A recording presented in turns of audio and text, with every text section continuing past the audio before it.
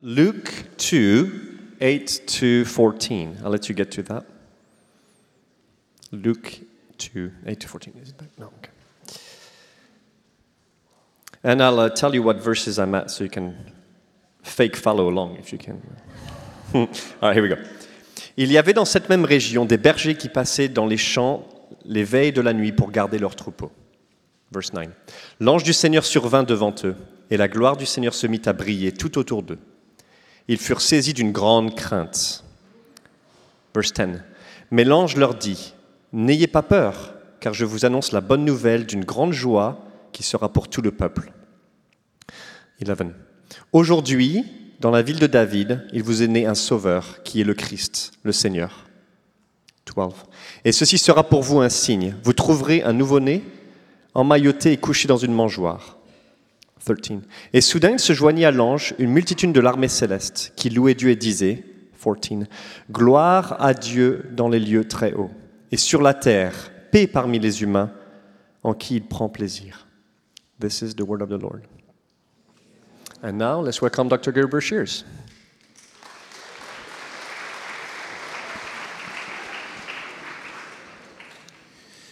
Well, I'm very, very glad to be here with you and celebrate again Advent in Park Hill, and just a great place to be. Sherry and I have been married for 53 years, and we've been through a whole season because anytime you start a new marriage, one of the things you have to figure out is what will your Christmas traditions be? Well, that first year we were married, we were up in Denver, and our parents were in Albuquerque. And it actually was pretty easy because my parents and our family, we always did Christmas Eve, and that's when you open gifts. Sherry's family always did on Christmas morning, so that was simple. The next 3 years were simple because we left and went to the Philippines, and we couldn't do anything with them. And our older son was 2 months old when we left, and David was born over there. But when we came back, what do you do? Because now grandkids are involved. And speaking as a grandpa, but now my baby, David, is almost 51 years old, and he's got 2 kids, and Don's got 2 kids.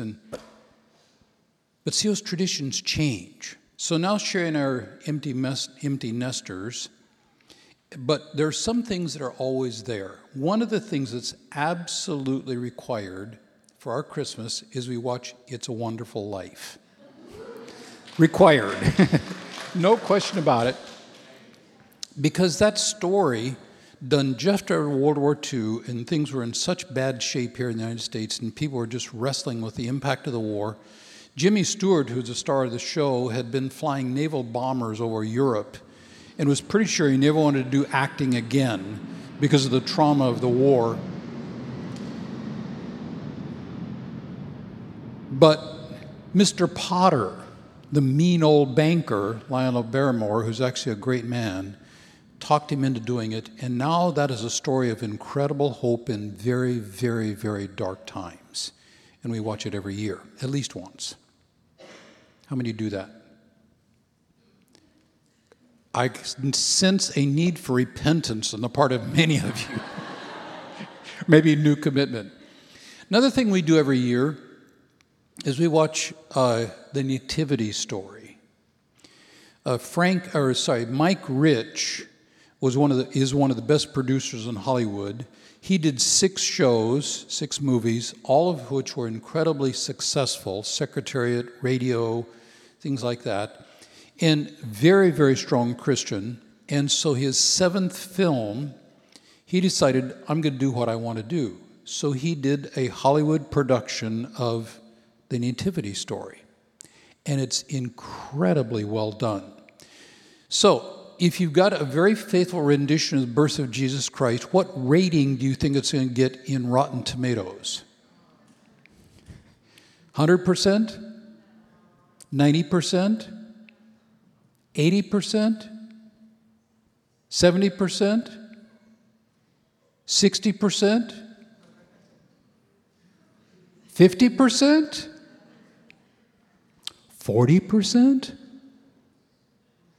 37.3 on Rotten Tomatoes. Which says Rotten Tomatoes is rotten?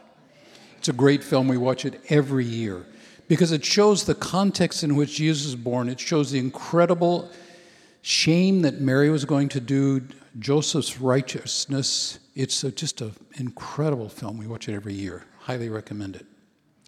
But number one on our list, Charlie Brown Christmas. How many watch Charlie Brown Christmas at Christmas? Okay, better, yeah. And that, I mean, how do things go at the Christmas pageant with Charlie Brown? Why does it go terrible? Because he's Charlie Brown, of course. And in that moment of intense frustration there toward the end, doesn't anybody know why we're here? And Linus steps up.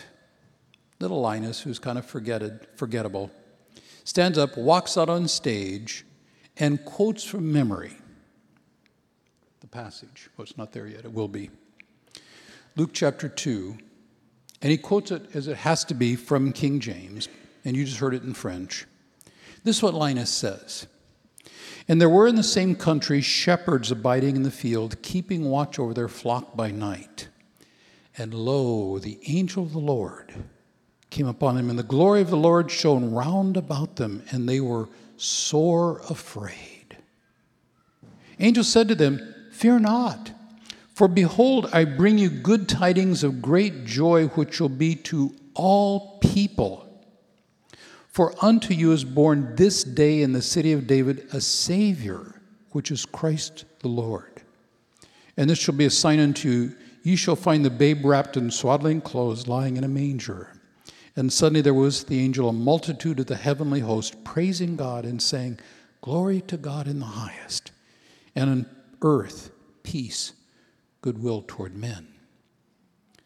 And then Linus says that famous line, "That's what Christmas is about, Charlie Brown." And the show writes up, and it ends up with all the cast walking out, including Pigpen with his cloud of dust, and they're all reciting this as they walk out into the world. That's what the angel's saying. "Behold, I bring you good news of great joy, which will be for all people. For unto you is born in this day in the city of David a Savior, which is Christ the Lord." That's the news of joy. That's the Advent blessing that we celebrate today in the second day of Advent, the day of joy. Now, I grew up my very first Sunday on earth was at a church, and I've been in church all my life. Even when I kicked hard out of Christianity at 14, I was actually kicking out of fundamentalism. I thought I was kicking out of Christianity. And for 4 years, I was doing negative evangelism in my church, talking kids out of their faith quite successfully. And what I've been told, and been told since, that happiness and joy are completely different. And I beg to differ.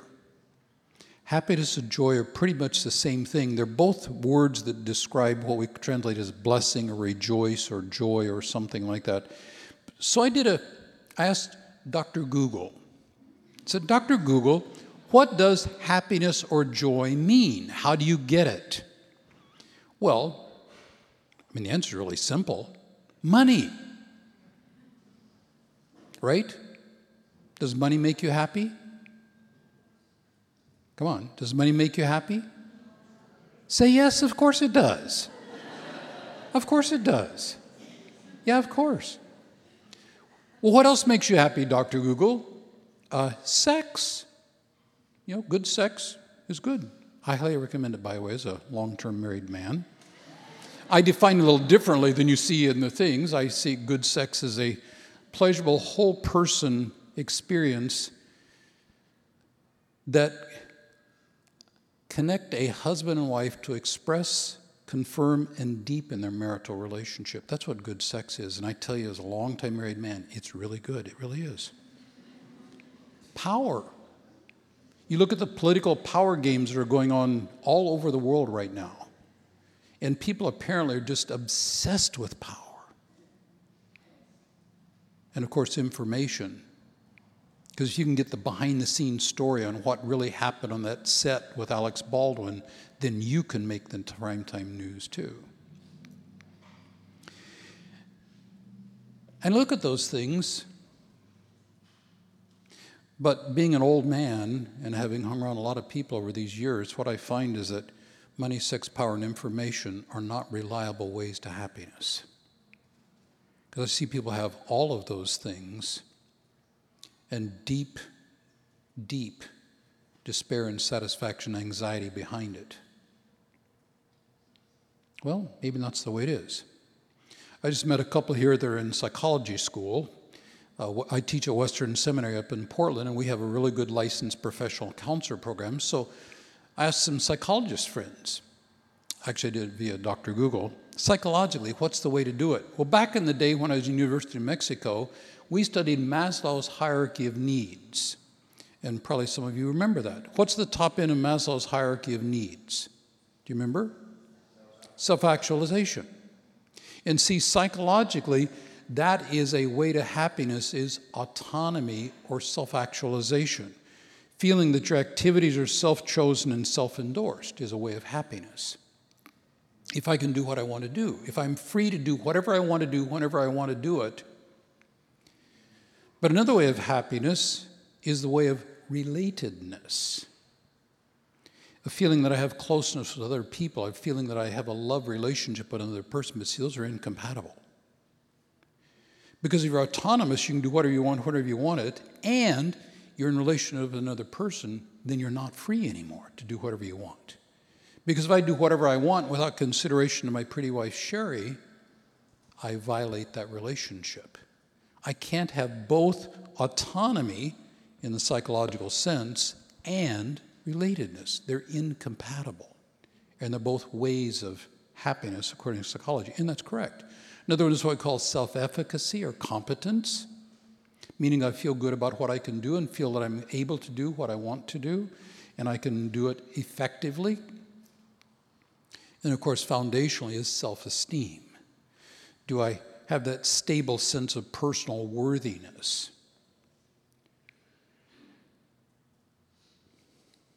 Okay. As I said, I grew up in the church, and there's a way of religion that leads to happiness, they're told, or joy. Obey the rules. Whatever they are, obey the rules so God will give me what I want. If I do what God commands me, then God is obligated to give me what I want. That's the way of the prosperity gospel. The trouble is, it didn't work. Another way to happiness is identify bad people so I can judge them. Have you ever experienced that? Have you ever experienced that? It's another way of happiness, apparently, in a lot of religious circles. Another thing is to look good, especially to me. The trouble is, none of those work at all. So who's got the answer of how to be joyful or happy? Who? Jesus. Okay, let's look at what Jesus says, okay? Luke chapter 6. Not yet. Soon. There you go. Luke chapter 6, looking at his disciples, he said, "Blessed or happy or joyful are those of you who are" what? Happy are the poor? For yours is the kingdom of God. Okay, that's one. Second, blessed or happy are those who, you're supposed to say it. Blessed are those who hunger now, for you be satisfied. Blessed or happy are those who now, for you will laugh. Blessed or happy are those when people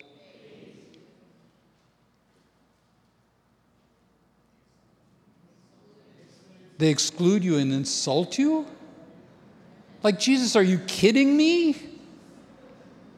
Reject your name as evil because of the Son of Man? Rejoice in that day and leap for joy, because greater is your reward in heaven, for that's how the ancestors treated the prophets. How many of us sign up for the Jesus gig now? What's the way of joy? What are the 4 secrets of joy for Jesus? Number 1 is what? Poor. Second, hungry. Third, weeping. Fourth, hated. And he goes on. But woe to you who are, for you receive your comfort. Woe to you who are now, for you'll go hungry. Woe to you who now, for you'll mourn and weep. Woe to you when everyone... Tell me you're serious, Jesus. Tell me you're serious. I am joyful when I'm poor, hungry, weeping, and hated. See, I think what he's saying here is exactly the opposite of what the world says. Because the world says you'll be happy if you have money, sex, power, information. And Jesus said, if that's what you live for, you will never find joy. Because it's not the way of Jesus. I think what Jesus is saying is when you live with and for him, you risk being poor, hungry, weeping, and hated, but you have something that's way better.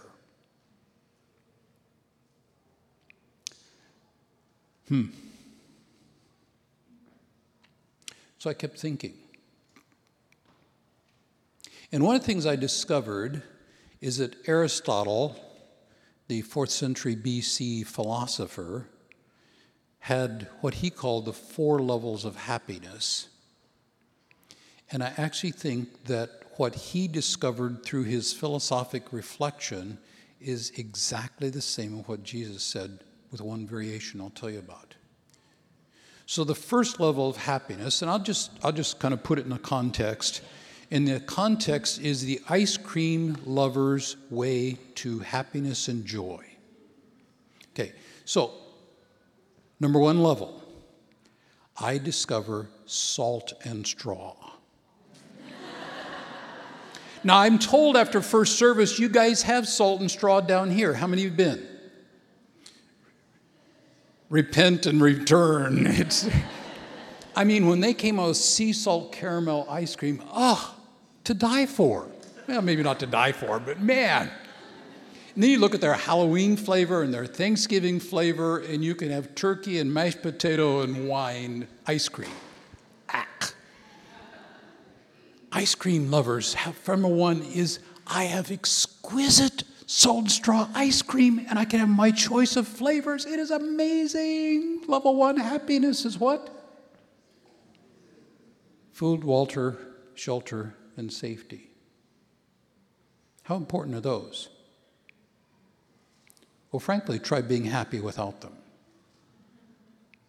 Those are really foundational. And in the Bible, you find all of those saying, a good glass of wine leads to great joy, according to Scripture. First level.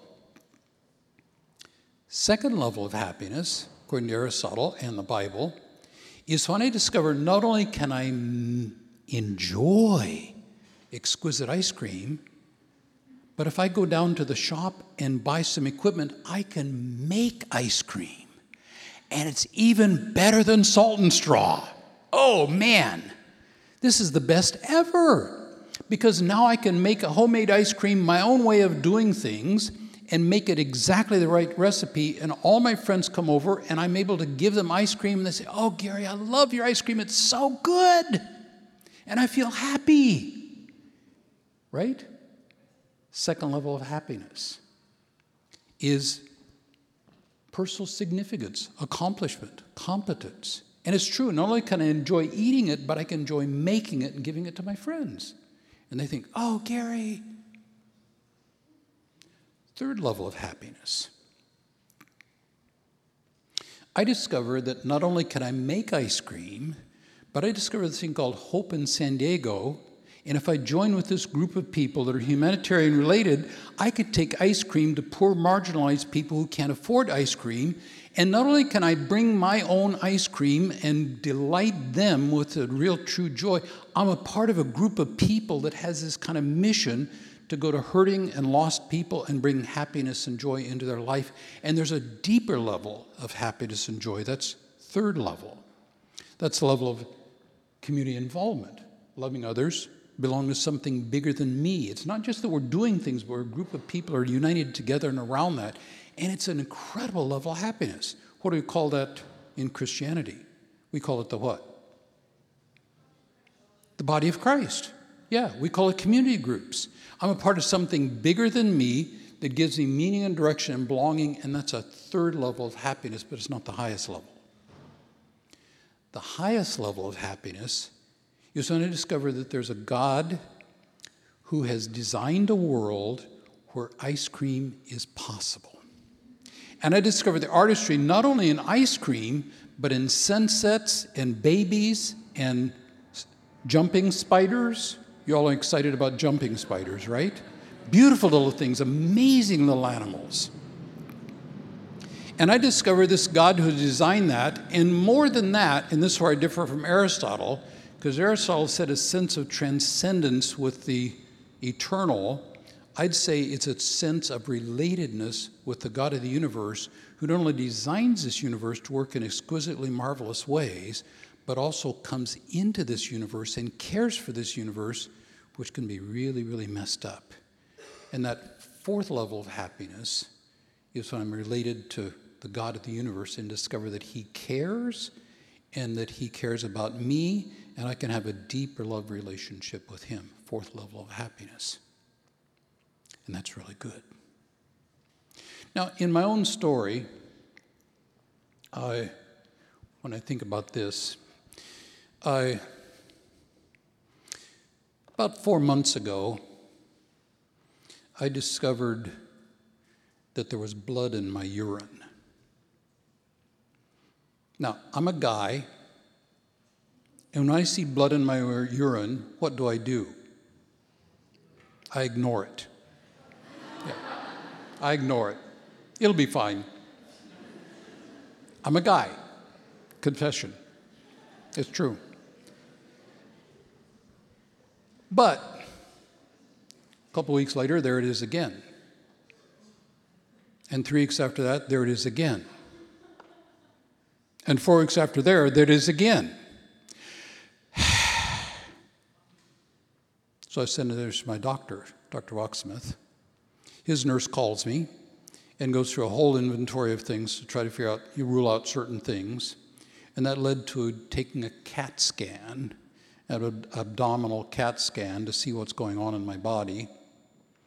And I teach classes. I'm a professor at Western Seminary, and a number of leadership team here at Park Hill have been in my classes, and I have a very close relationship with them. I'm doing classes in Boise, Idaho. I fly over there once a month. And I was there in my class 3 months ago, and halfway through the afternoon session, I said, hey guys, take a break. And as I stood up from the desk, my phone buzzed.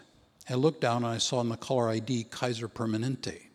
Uh-oh, what's this about? So I picked up the phone. Hello, Dr. Walksmith. Gary, I need to give you the results of the CAT scan. Oh.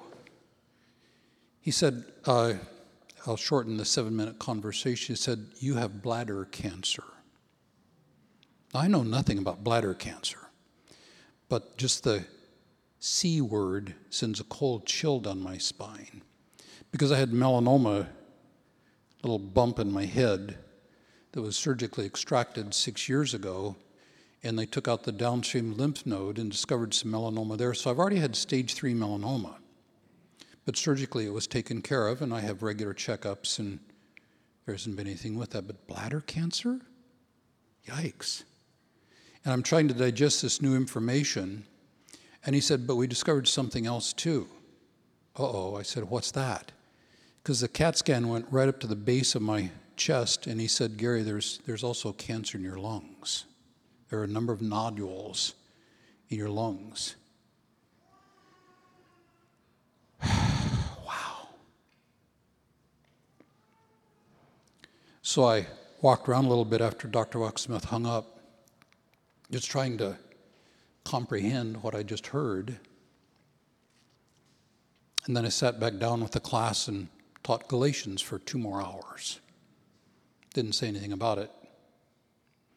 I went over to Steve and Barb Walker's house. Steve co-teaches the class with me, long time friend, outstanding pastor and teacher. Stayed at their house, had supper with them, talked about life, didn't say anything to them because I'm still trying to ponder. And I realized the person I need to tell first is my pretty wife, Sherry, and she's back in Portland. So that night I went into the guest room there at Steve and Barb's house there in Boise. And I shut the door and I pondered and prayed. And I just listened to God and said, what do you want to say to me? Because I've had a rich relationship with God who regularly has, well, from time to time, but in epic ways, given me directions or encouragements or something, because God speaks. And I didn't really hear anything that night. I went to sleep, and one of the things I discover is some of my best prayers happen while I'm asleep. And I actually wake up and I find that I've been praying, and it's right there, and that happened.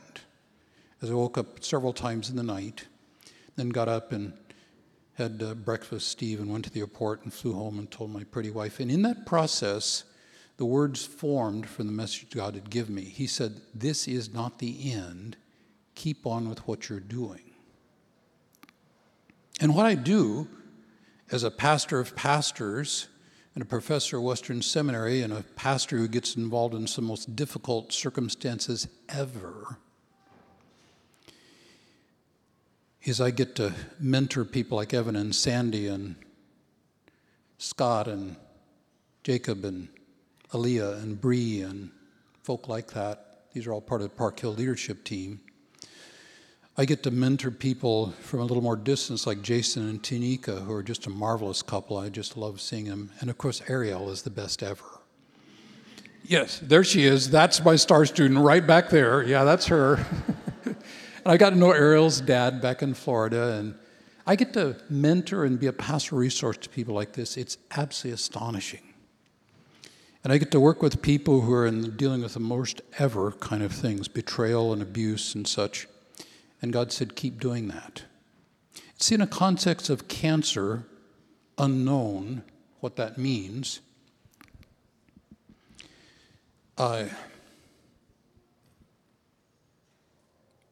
find the presence of God.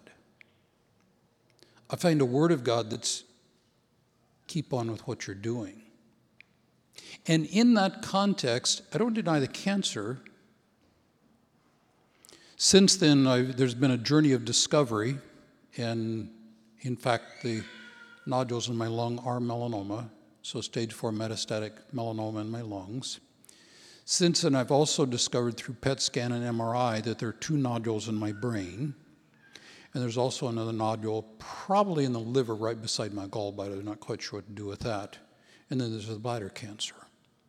The bladder cancer has been taken out surgically about 3 weeks ago, and they tell me it's low grade and probably won't be any more problem. Just every 6 months, I will get an inside view of my bladder on a TV screen. I've already seen the inside of my bladder once, and I'm going to see it several more times, which is an interesting experience, to be sure.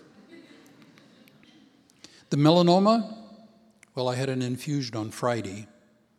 Immunotherapy is now, they didn't exist 6 years ago, but the immunotherapy is often effective against that, and on the December 15th, they will use radiosurgery.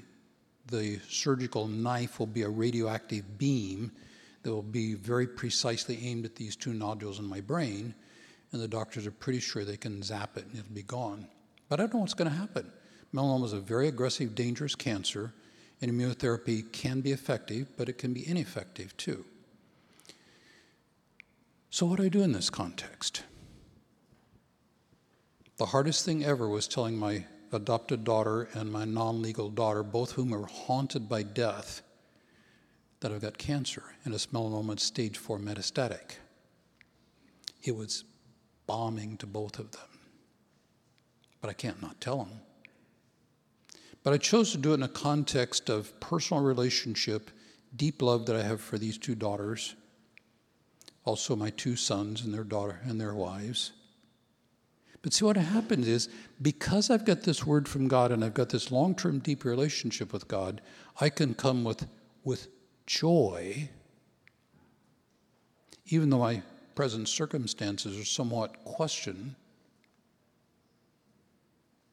because I've got the deep relationship with God. I've got a call from Him that says, this is what I want you to do, and I take huge, huge joy in being able to work with people in the gifting that I've got. Because, see, joy is not something that's dependent on money, sex, power, and information. Joy is what comes out of it. Those are important. But that relationship with Jesus. So I look at Jesus, and He lived a rather difficult life. And shortly before He died, He gathered His disciples together in the upper room. And after He washed their feet, He had what we now call the upper room discourses in the Gospel of John. And in Gospel of John, chapter 15, Jesus said this to His disciples. He said, as the Father has loved me, so I have loved you. Now remain in my love. Know what He says? If you keep my commands. So a relationship with Jesus is like a relationship that I have with Sherry. It means that I adapt my life to support and encourage her. You remain in my love, just as I've kept my Father's command and remain in His love. Look what He says in verse 11 here. I've told you this so that my joy may be in you, and that your joy may be complete. And then He comes back again. My command is this: love each other as I've loved you. That means be willing to give up things like food and wealth, connectedness, if need be, for the sake of Jesus. Greater love has no one than this, to lay down one's life for friends. You are my friends, if you do what I command. And I don't call you servants, because a servant does not know his master's business. Instead, I've called you friends, for everything I've learned from my Father I've made known to you. This is my command: love one another. See, that's the way of joy. It's relatedness with Jesus, where we join Him in His mission and are willing to give up stage 1, stage 2 happiness for the sake of following after Jesus, no matter where that may lead. I have been fascinated with the book of Ecclesiastes recently. It's a bizarre book. Vanity of vanities, saith the preacher, all is vanity. And one of the passages that struck me deeply as I was pondering this here just recently is this one. G.E.B., that's the Gary Everett Brashears translation. There is a futility. I like that better than vanity. There is a futility that's done on earth. There are righteous people who get what the actions of the wicked deserve, and there are wicked people who get what the actions of the righteous deserves. We call it injustice, and we see it all the time in our world. I say this is futility, because life is like that. But verse 15,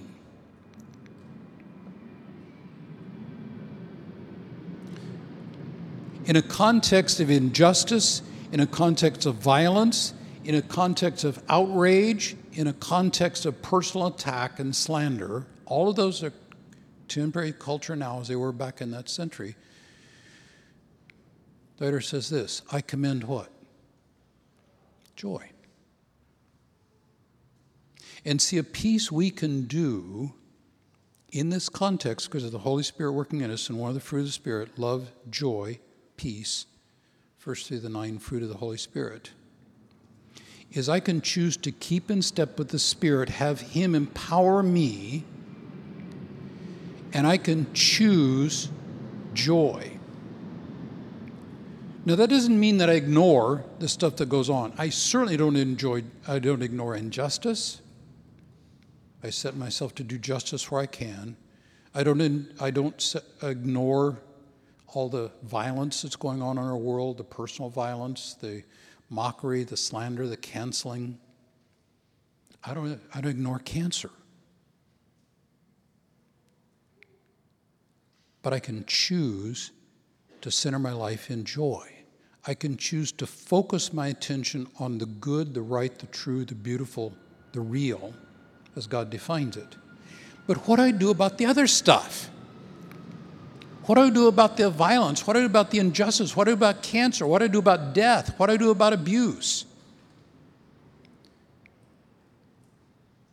And that's what we find in Ecclesiastes and Job and other books in the wisdom literature, in the Psalms especially, and that is lament. And see, those things, I'm just working with one of my students who is just haunted by the fact that a friend of hers has a little daughter named Sahara who just died at 2 years old. And she was telling me the picture of Sahara's mom bawling as she's holding a little baby as Sahara died. What do you do with that? And what you do is lament. And lament, here from, there's the next thing here, Annie Voskamp. Annie Voskamp writes this: true lament is the bold faith that trusts perfect love enough to feel and cry authentic. It's not about denying the feelings. It's not about denying the violence. It's not about denying the cancer, but rather it's expressing them in confidence that our God hears and will act in a perfectly loving way. And see, when I think that we're choosing joy, it's not floating above the world in some sort of spiritual state. It's living full present in this world as Jesus did, coming into the place of all the brokenness and all the violence and all the stuff that's going on.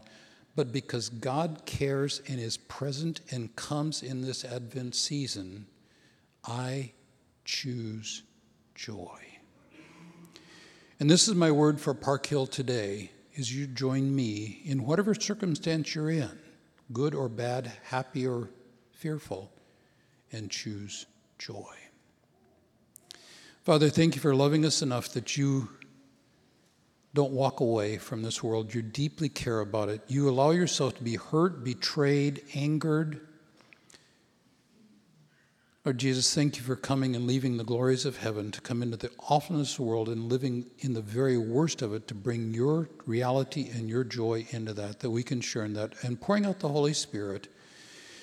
And we say, come, Holy Spirit, bring your hope, your joy, your peace, your love, and we commit to walk with you and receive and live in these things and bring them to a world full of hurt and sin and despair and shame.